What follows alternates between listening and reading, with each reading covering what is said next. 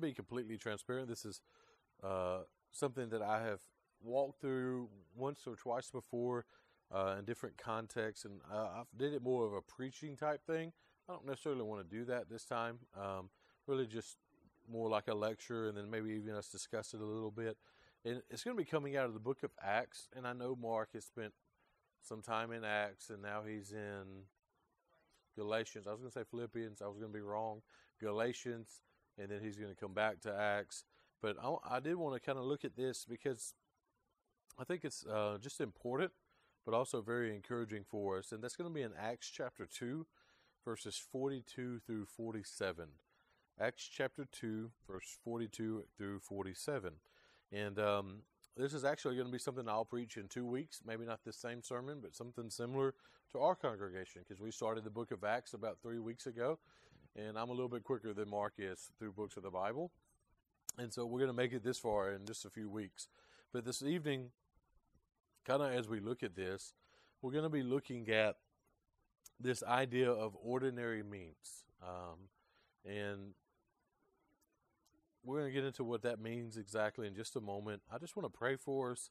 And as I do that, is there any specific things we can be praying for in this moment together?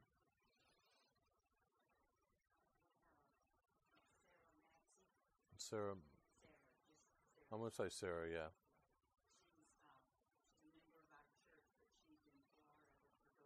Okay. Okay. Oh, wow. Mhm.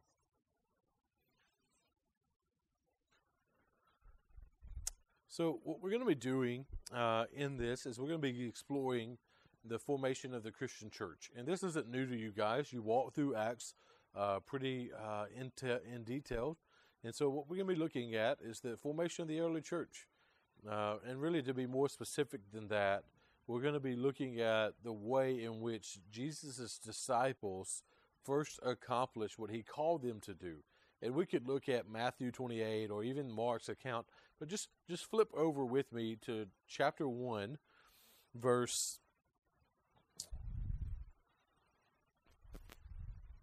8. Chapter 1, verse 8 says, "But you will receive the power when the Holy Spirit has come upon you, and you will be my witnesses in Jerusalem and in all of Judea and Samaria and to the ends of the earth." All right, so when we look at that, this is just what we refer to commonly as the Great Commission. Matthew 28 would be similar with "Go therefore and make disciples." And so what we're going to be looking at in this very early part in Acts is really how the disciples focused on and accomplished this mission. And so let's read the scripture together just really quick, and we're going to come back to it in just a moment as we go into detail. Starting in verse 42, it says, "And they devoted themselves to the apostles' teaching and the fellowship, to the breaking of the bread and the prayers. And all came upon every soul, and many wonders and signs were being done through the apostles. And all who believed were together and had all things in common. And they were selling their possessions and belongings and distributing the proceeds to all as any had need. And the day by day attending the temple together and breaking bread in their homes, they received their food with glad and generous hearts, praising God and having favor with all people. And the Lord added to their number day by day those who were being saved." So as we look at this, just kind of be able to follow me just a little bit. I'm going to be looking at this in two main ways, and then we're going to look at that into detail. The first one is God's ordinary means of discipleships. God's ordinary means of discipleship are God's Word, Christian community, and prayer. And then from there, we're going to look at God uses ordinary means to do extraordinary work of salvation. Before I get into the opening example, I just want to briefly just say this. The reason why this is encouraging, I think for me, and I pray for you as well, is we live in a society that, in a church culture, I'll even go that far to say, we live in a church culture that tends to attempt to reach the lost with various means and methods that are extravagant, that are smoke and mirrors per se, or in ways that I would argue is probably not the most biblical or beneficial way. But what we see in the books of Acts is very simply that they reach people in some very ordinary ways, in ways that your church and Redeemer Church can accomplish within our own context. And so we don't have to be a church that is offering the best child care. We don't have to be a church that is offering the best concerts or men's conferences. We don't have to be a church that is doing all of these extraordinary things. We just have to be a people of God that are reaching people in the ways in which God has shown us through Scripture. And so as we do that, I want to begin by just looking at this word ordinary. It is an odd word.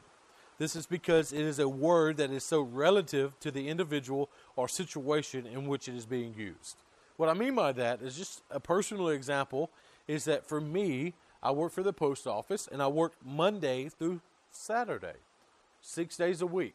And my schedule is down packed. It's very simple. Monday, Wednesday, Fridays, I work from 7 o'clock to 11 o'clock, 12:30 to 4:30, and then I go home. Tuesdays and Thursdays, I go in at 7 and I leave at 9. That is a ordinary day for me. But that's not all. I do church work. I read Scripture. I read extra books just to educate myself. I wake up. I aid my wife, not as well as I should, but I aid my wife in getting kids ready for school. Me and my wife, every week we'll go on some sort of a date. If it's Mexican food at the kitchen table after all of the kids went to sleep, or if it's my 13-year-old watching the other 3 children so we can sneak away for 45 minutes. We have church on Sunday. We have what we call community groups, which is people coming into our home doing Bible studies on Sunday nights. About 2 to 3 times a week, I'm meeting one-on-one with somebody with some form of discipleship. See, that's what ordinary week looks like for me. But if I were to ask you, what does your ordinary week look like? I would argue that most of our weeks would look different. But to you, it is ordinary. So much so that maybe you're like me. It rolls around to a Tuesday or a Wednesday, and sometimes it just feels like it really feels like it should be Thursday, right? Ordinary, we just get trapped into the mundane, everyday life that we live. See, that is what makes the reality of this evening's text impactful. We do not have to seek anything extraordinary or extravagant to be a devout follower of Jesus or even a relevant church. We simply commit to the rest and the ordinary means of discipleship. And so, I don't think I have to do this for you guys, but I want to. So far in the book of Acts, just to catch us up with where we're at, what we've seen is the promise of the Holy Spirit in verses 1 through 5. Then 6 through 11, we see Jesus ascends back into heaven. 12 through 26 is the replacing of Judas with Matthias. And then chapter 2, 1 through 13 is the falling of the Holy Spirit, where the disciples are empowered. Verses 14 through 40 of chapter 2 is Peter's sermon on the day of Pentecost, and thousands of people come to Christ. And though we've just a very quick overview of what's going on in that context, I want you to look at verse 41 with me, just real quick. This is what's going on right before verse 42. Pretty simple, right? 41, 42. Kind of happens next. It says, so those who received his word were baptized. So these individuals that come to Christ during Peter's sermon on the day of Pentecost, they are baptized, and then what else happens? They were added to that day about 3,000 souls. So these 3,000 souls that had come to Christ in salvation after the preaching of God's word by Peter are saved. They're baptized. They trust in the risen Savior. The word "and they" are talking about believers. Those are newly converted to Christ. But what is the disciples' means of not only training them, but also working towards making disciples of new people? Well, that's when you get to verse 42, and you pick right back up what we read earlier. It says, and they. The and they, as we just read, pointing back to those 3,000 souls, and as well as the disciples and the 70 disciples, as well as the women that were gathered with Christ before his ascension, and then even with the disciples afterwards. It says, and they devoted themselves to the apostles' teaching and the fellowship, to breaking of bread and prayers. What we're going to see in this, first and foremost, is what did they devote themselves to? These ordinary means of discipleship. The first one, though, is it says that they devoted themselves what? To the apostles' teaching. What is the apostles' teaching? It's really easy for us to overlook that because we wouldn't look at it in the same way of what we're doing in here. Because I am certainly not an apostle, regardless of what other denominations may call their spiritual leaders. There's not an apostles that meet today. There's not an apostle that exists today. Brother Mark, Pastor Mark is not an apostle. He's a preacher of God's word. But what are they devoting themselves to? This is the apostles' teaching. So we have this in the form of the New Testament and the Old Testament today. We have the teaching of God here with us. So we see this idea of teaching and preaching God's word. The teaching the apostles was central to everything that they did as believers and a church. Meaning it was something not only that they did, but they gathered as a church. Some other places you see it just in these small verses. It says they devoted themselves to the apostles' teaching, but look at verse 46. Verse 46, it says, and day by day attending the temple. This is breaking bread in their homes and praising God. They're devoting themselves to the teaching of God's word in various forms. They're devoting themselves to the teaching of the disciples, which was passed on to them through Christ himself. That's why in the Great Commission, what Jesus told the disciples more specifically than Acts 1:8, he says, go therefore make disciples of all nations, baptizing them in the name of the Father, the Son, and the Holy Spirit. And then he says, teaching them to observe all that I have commanded you. They're devoting themselves to the teaching of the apostles. Why? Because the apostles were the ones that were teaching with the authority of Christ. So very simply, if this is one of the first ordinary means of discipleship, what does it mean for us in particular? It means first and foremost, I believe more important than anything else, and I don't think I have to say this to you guys because on a cold, rainy Wednesday night, you are here, but it's committing yourself to being a part of church, to sit under the preaching of God's word, if it be on a Sunday morning or if it be on a Wednesday night, that you would commit yourself to that you would take notes, that you would pay attention, that you would learn from, you would glean from God's word, not because of the merit of the man teaching or preaching, not certainly because of the wisdom or the age that comes with the man teaching. Because look at me, I'm 30, I'm fairly wet behind the ears, as many would say. There's much I can learn about Scripture. It's not about who is preaching or teaching, but rather about the Word of God that they are teaching and preaching on.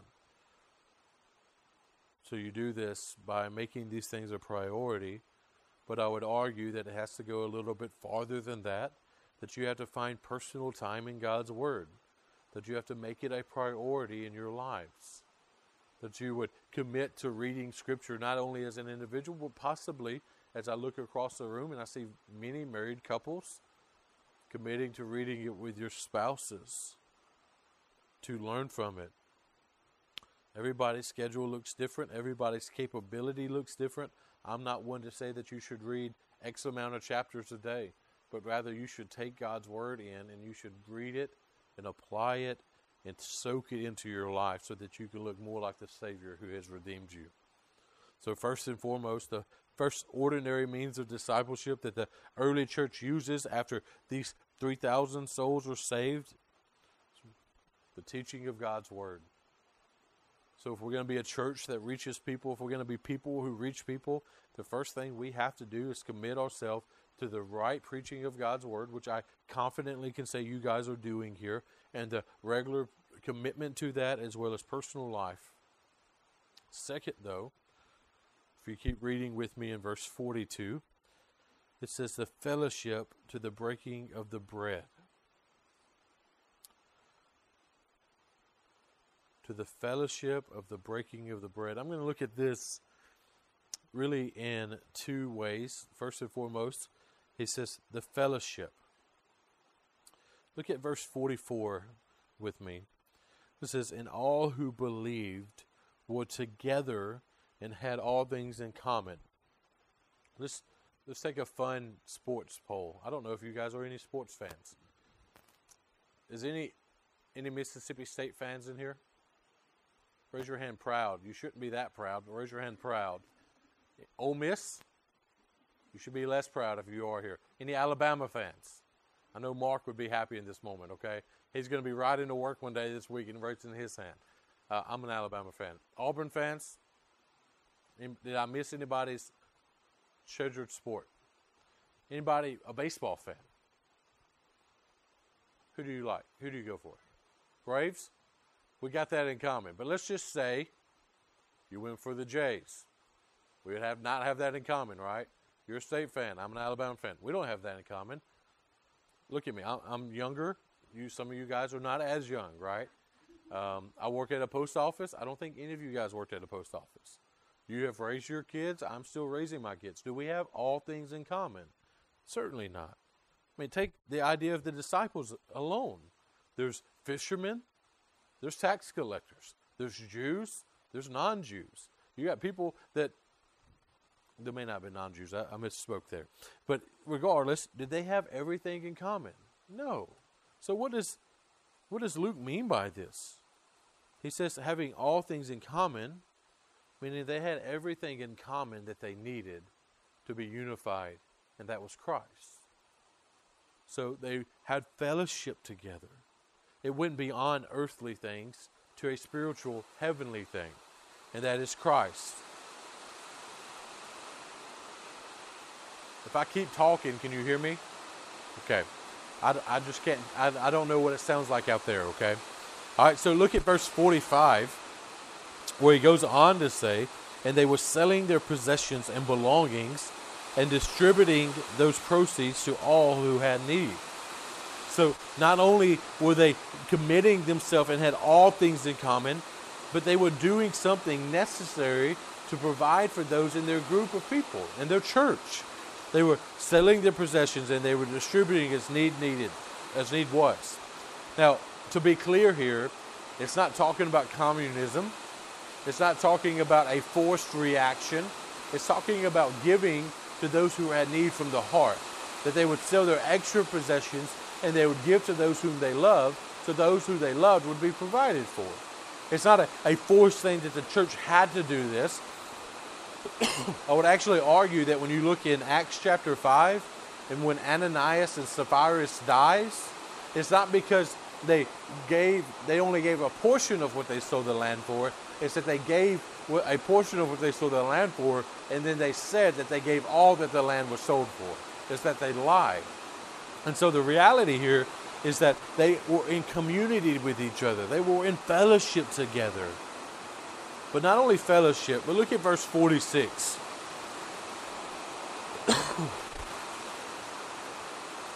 Even at the end of verse 42, it says, to the breaking of bread. And then verse 46, and day by day attending the temple together, breaking bread in their homes. Now, there's two possibilities here. He could be specifically talking about communion, which is a huge possibility. And I would argue that they regularly did this when they met together as Christ commanded them. But the other side of it is that they were simply eating meals together. That they not only were fellowshipping together, but they were eating meals together, much like you guys do on this side of the sanctuary, right? They were eating these meals together. But let me ask you this. Is there anything more mundane than eating meals? Like, I don't know what your schedule's like, but most likely when you got hungry this morning, or you got hungry at lunchtime, or maybe right before you came here you ate dinner, did you really have to think about eating dinner? No, right? You naturally do it. You get hungry, so you go and you eat it, right? Before I left the house today, I was fairly hungry. I knew I would eat it when I got home, so I grabbed a handful of chips and I ate it on the door out. I didn't even think about that. It's just something that happened. Why? Because it's an instinct within us.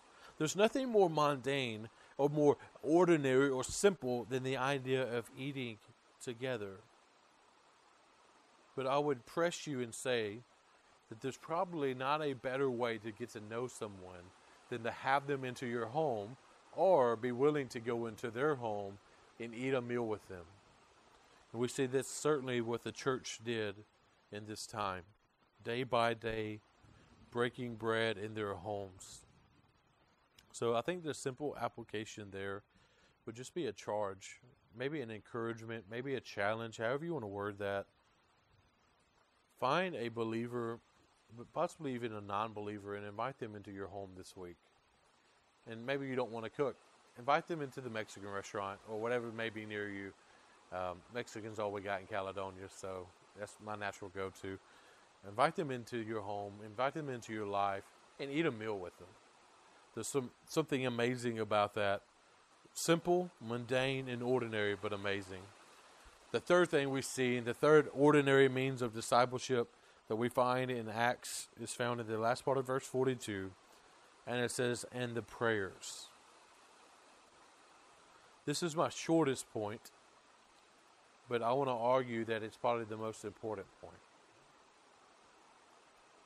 Much like that of the teaching of the apostles, we should rightly understand that prayer was central to everything and every aspect of the church's life. So as they were attending the temple, as they were breaking bread, as they were praising God, certainly prayer was at the center of all they did. And the reason why I am confident in that is that when you go back to the first part of chapter 1 of Acts, when you go first back to that, what you see is time in and time out. They were devoting themselves to prayer in the upper room, waiting on the Spirit to come. The reality here is that it is no different for us. The most important thing we could do as a church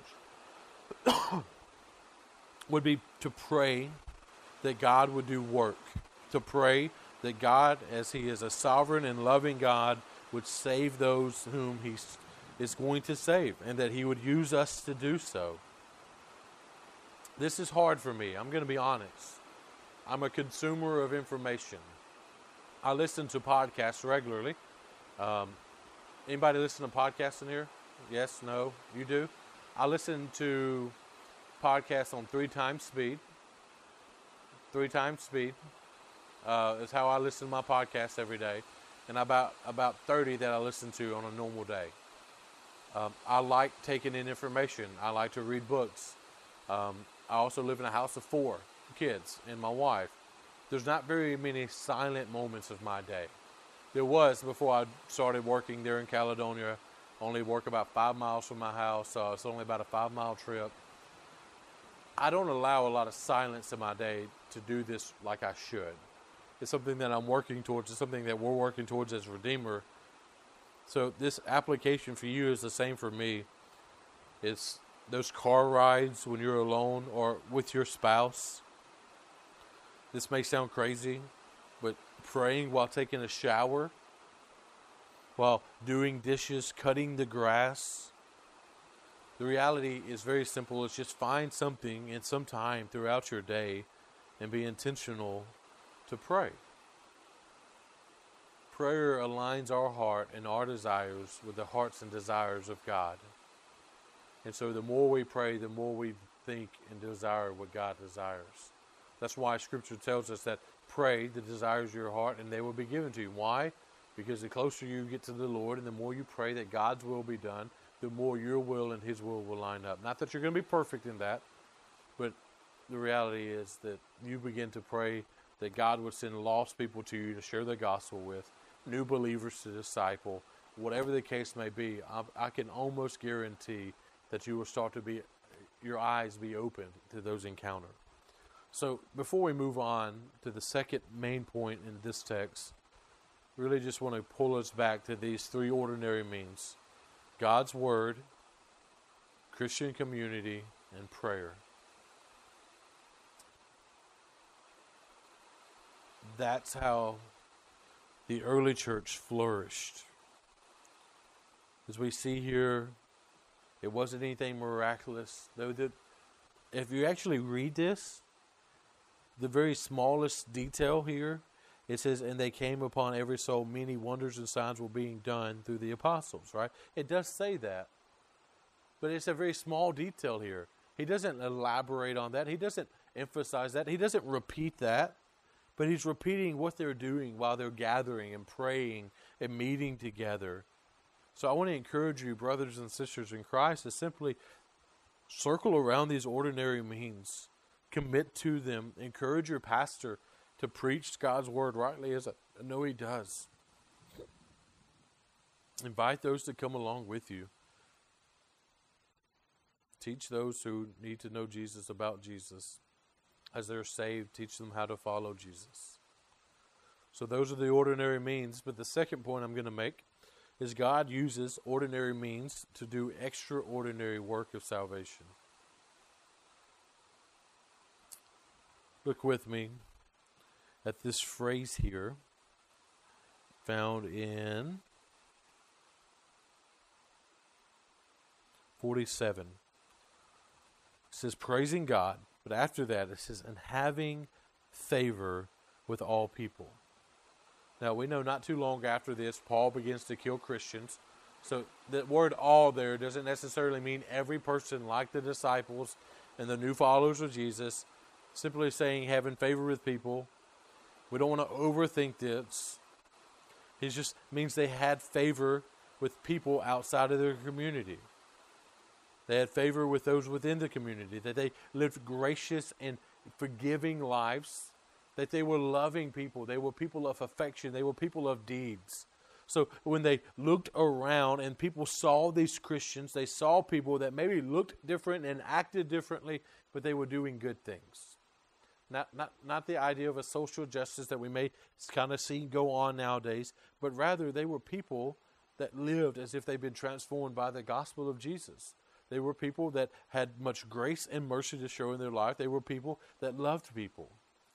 One big example that I really am just drawn to in the early church, and this isn't found in Scripture, this is found in early church fathers' writings, is that often, as some years later after this was written, when persecution began in the church, the individuals would lay down their life for the gospel, and if they had children, those children would be then led to the dump to live or to die, whatever may occur of them. And the early church believers would come in and they would take these children into their homes and provide for them. That's a very small detail, but it's a very important detail.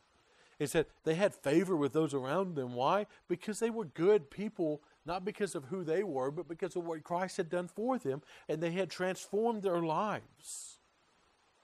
It's a very simple application here for us, is that as people that have been forgiven of our sins, contrary to the judgment you deserve, we should be, and the judgment I deserve, we should not be people that are known as cheap tippers, bad employee, angry driver. This one may not fall to you guys. That dad, that mom at the sporting event, or that granddad or that grandmom at the sporting event, or the neglectful spouse. If we have been marked with the gospel, we should live as if we've been marked with the gospel. They had favor with people, not because of who they were, but because of who they had become in Christ. And what was the outcome of that? The outcome of that was at the end of verse 47. It says, and the Lord added to their number day by day those who were being saved. As they committed themselves to ordinary means, it not only brought favor to those around them, but it ultimately led to the salvation of people day by day. Now, does that mean every day? We don't know, right? We were not there. But regardless, it means that people were coming to Christ in salvation and becoming disciples of Jesus Christ, and they were committing themselves to the discipleship of the apostles' teaching and the teaching in the fellowship of the breaking of the bread and prayers. That this was a constant cycle. That started with the disciples. Peter preaches on the day of Pentecost. 3,000 souls are saved. They commit to this teaching, and they commit to this community. They commit to prayer. And then constantly others are coming to Christ in salvation. So much so is that 2,000 years later, we're still talking about this. Very simple in this is love people by treating them good. Share the gospel with them. And then trust God into saving them. See, these ordinary means aren't things that we can manipulate. That if we have the right preaching, or if we have the right community, or if we pray just enough, that God's going to do this miraculous and extraordinary work of salvation. It's not as if we just hold our fingers right. I actually, this is a spur-of-the-moment example, okay? My grandfather, maybe you guys have heard this, was two things he would tell me when we were fishing and I was not able to catch fish. The first one's more funny than the second one. The first one, mind it, I'm 7, 8-year-old boy. He said, well, it's because you don't have a chew in your mouth. And then he would go and try to give me his dip can. The second one, though, he said, you're just not holding your mouth right. As if holding your mouth a certain way was going to make you catch the fish. Now, I may have been talking too much, and he may have been telling me to be quiet, right? But regardless, there's no magical bullet here, right? In catching fish, it wasn't that if I held my mouth just right, I was going to be able to catch the biggest bass in the pond. Same here. Just because we do these things doesn't mean that God is going to work. But what I would argue very simply is that if we do not do these things, God will not provide lasting fruit in the lives of ourselves, our families, and our church. But what we certainly can know is that when we commit ourselves to the right preaching and teaching of God's Word, to the biblical and Christian community, and to prayer, Scripture is clear that it's God doing an extraordinary work. Why? Because God is the one doing the work, not us. So, this evening, I just want to encourage you as an individual. Don't trust in the extraordinary or extravagant or over-spiritual practices to make us feel closer or secure in your salvation. Rest in your salvation that Jesus has brought us while trusting God and who is going to sanctify us through his ordinary means of discipleship. We're not Catholic or anything else that is similar. Saying prayers, reading the Bible, going to church, just to check it off of our list does not make us more spiritual than anyone else. But committing rightly to these things with the right heart and a heart of worship is certainly where we find much worth and goodness. And as a church, I want to end with this because this is not only an encouragement for you, but an encouragement for me. Let's not place the worship services or programs or special events at the place they should not be. But rather, let's place these ordinary means of discipleship as a priority in our lives as we trust that God will save those that he is placing in our lives. Simply this. God is the God that uses ordinary things to do extraordinary things. So often, we flip the script and we try to do extraordinary things so that they experience God, but then they're not experiencing an extraordinary God. They're experiencing an ordinary God crafted by the hands of man. My prayer for your church, my church, for you, for me, is that we would simply trust in God's means of discipleship. Not that the church has created wrongly, or that we have placed in our minds wrongly, or even that the culture around us has forced us into. But simply trust in Christ himself to do the things that he did 2,000 years ago in the life of these people. Before we pray or anything like that, I want to just see if there's any questions or comments about this text or anything I need to clarify.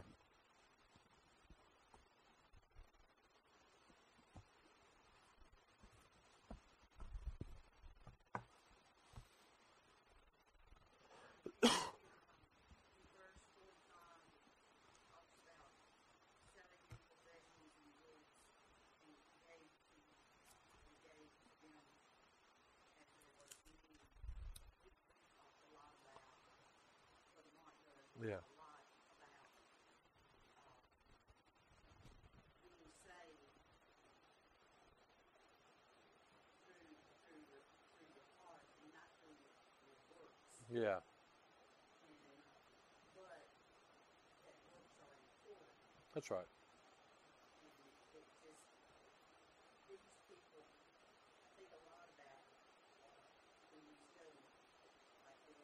I think a lot about what these people had, and they did not have very much. Yeah. And they were common everyday people. That's right. They sold the things that they had in order to, because they had been transformed. That's right. They had been transformed, and it's just, I mean, we have so much.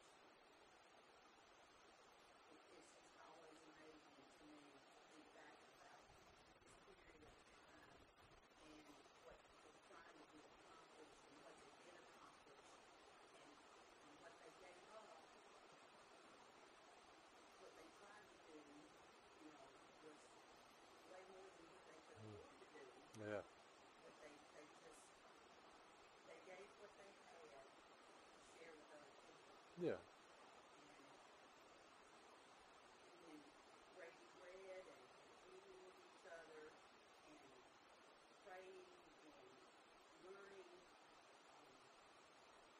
They had to take so much such bigger leap of faith than we do.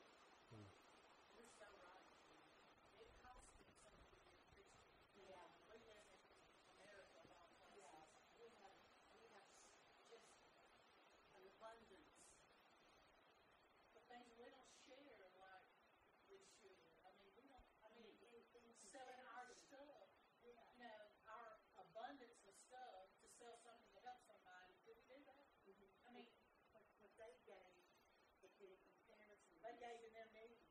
They gave in their need to another needier person. Right. Yeah. And we don't go even a tenth of the way that they went. Right? You're right. Yeah. We don't. We have so much, but and we have so much we don't want to give away or get rid of. Yeah. And things to be because we have so much. Yeah. We just can't. Yeah, because in this context, most of these individuals that are coming to Christ and salvation were Jewish in nature. Some would have been Gentiles converted to Judaism. We see they were present in the day of Pentecost. But then others would have just been Jewish by birth, but practicing Jews, right? And so if they would have abandoned their faith to follow Jesus, they would have been saying that we're going to follow the blaspheming, crucified one. So they would have probably lost their relationships with their family. And the family culture then was much different than now. So they could have lost their homes or whatever the case may be, right? There's a lot at stake. Yes. Yeah.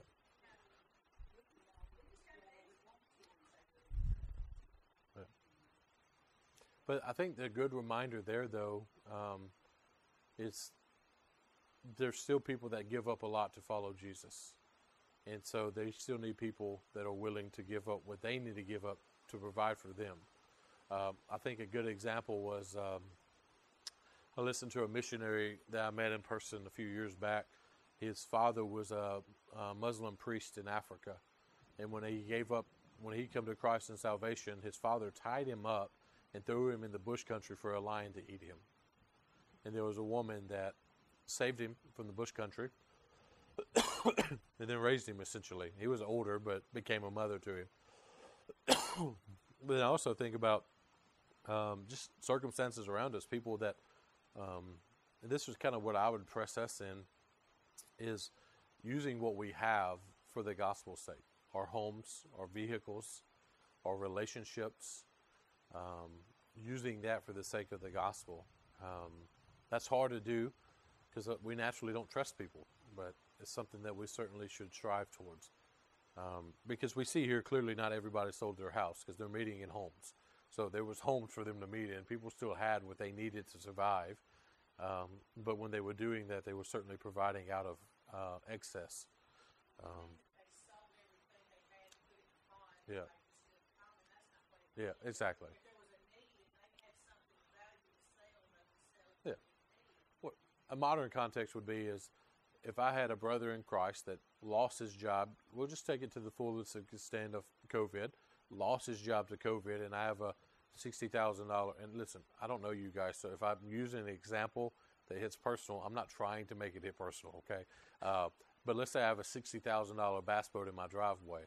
How can I justify paying for a $60,000 bass boat when I have a brother in Christ that has lost everything due to circumstances outside of their control? And I think that would be an example of that. That would be a more modern in context. And certainly there's many things that would fall into that category. Anything else or any other questions?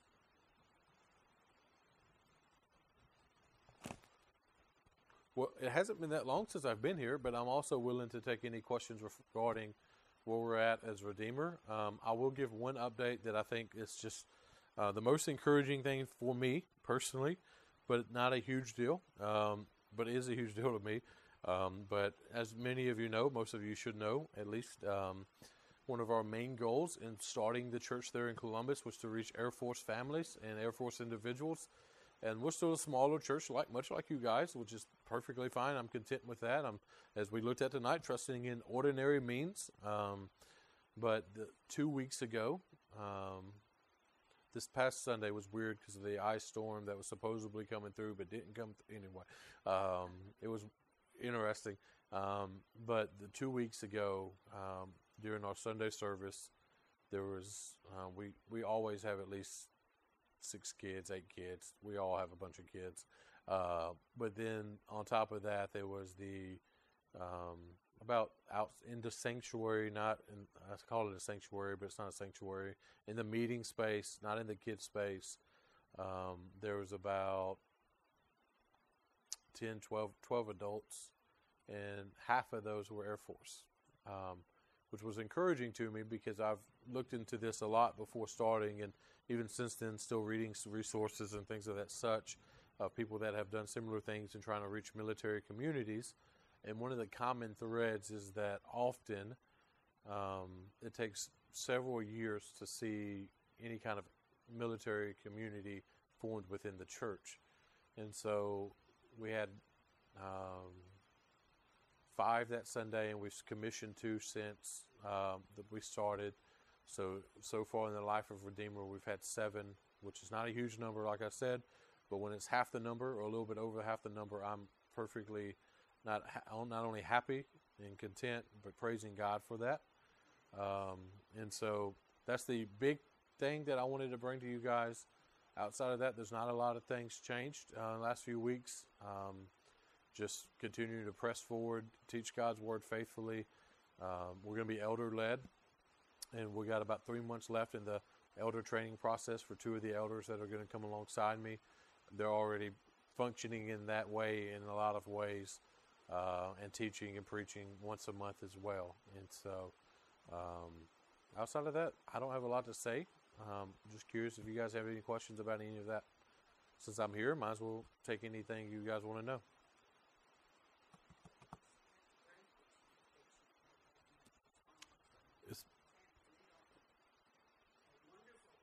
Yes. It's good. Yeah. We don't want, I say I don't want quick growth because I don't know what to do with quick growth. So I am perfectly content building those around me.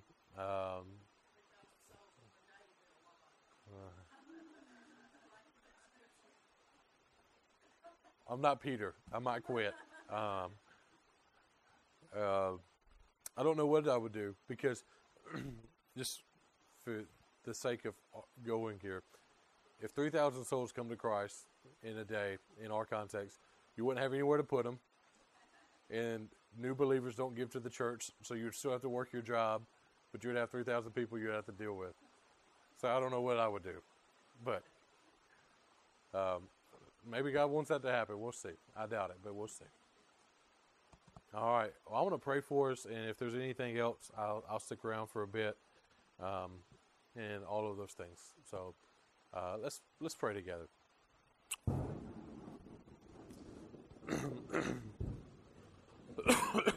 Heavenly Father, we love you.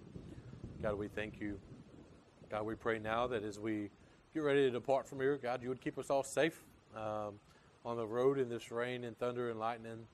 God, my prayer would be that as we leave from here, God, we would trust in your ordinary means. God, it is you who saved us. It is you who saved those around us. And Father, we pray that for those that we would do the same in the life of those around us now that do not know you. God, it is your will and your power and your might that grows a church spiritually, physically, numerically. God, I pray that if that would be your desire for our church as well as the community of grace, God, your will would be done. Ultimately, Father, let us lean into you, not manufacture things to grow your church. We love you and we thank you. In Jesus' name, amen.